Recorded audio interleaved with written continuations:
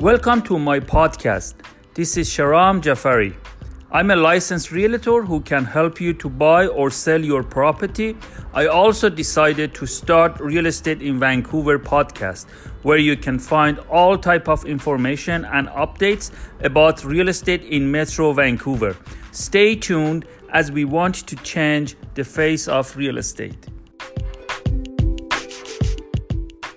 Hi, good morning, guys.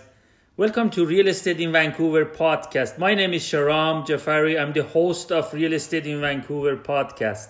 Today's subject could be interesting for those who are thinking to buy an older detached house and they want to live in it for now. In the near future, they're thinking to build a new house. Any property has a zoning code. The zoning code will define what can you build on that lot in the future. In fact, if you go through the bylaw, you're gonna find out not only what you can build on that lot in the future, but also, for example, you're gonna find out what's the height restriction. What I mean by that, how high you can build and how many floors you can build, and how big the second floor, for example, could be compared to main floor. For example, in the city of Burnaby, we have R5 and R10.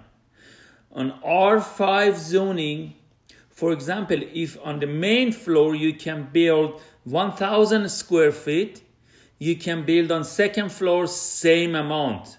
But on R10, if you can build 1,000 square feet on main floor, on second floor, you can build 500 square feet. Whatever is on main floor, the second floor, it could be 50% or less.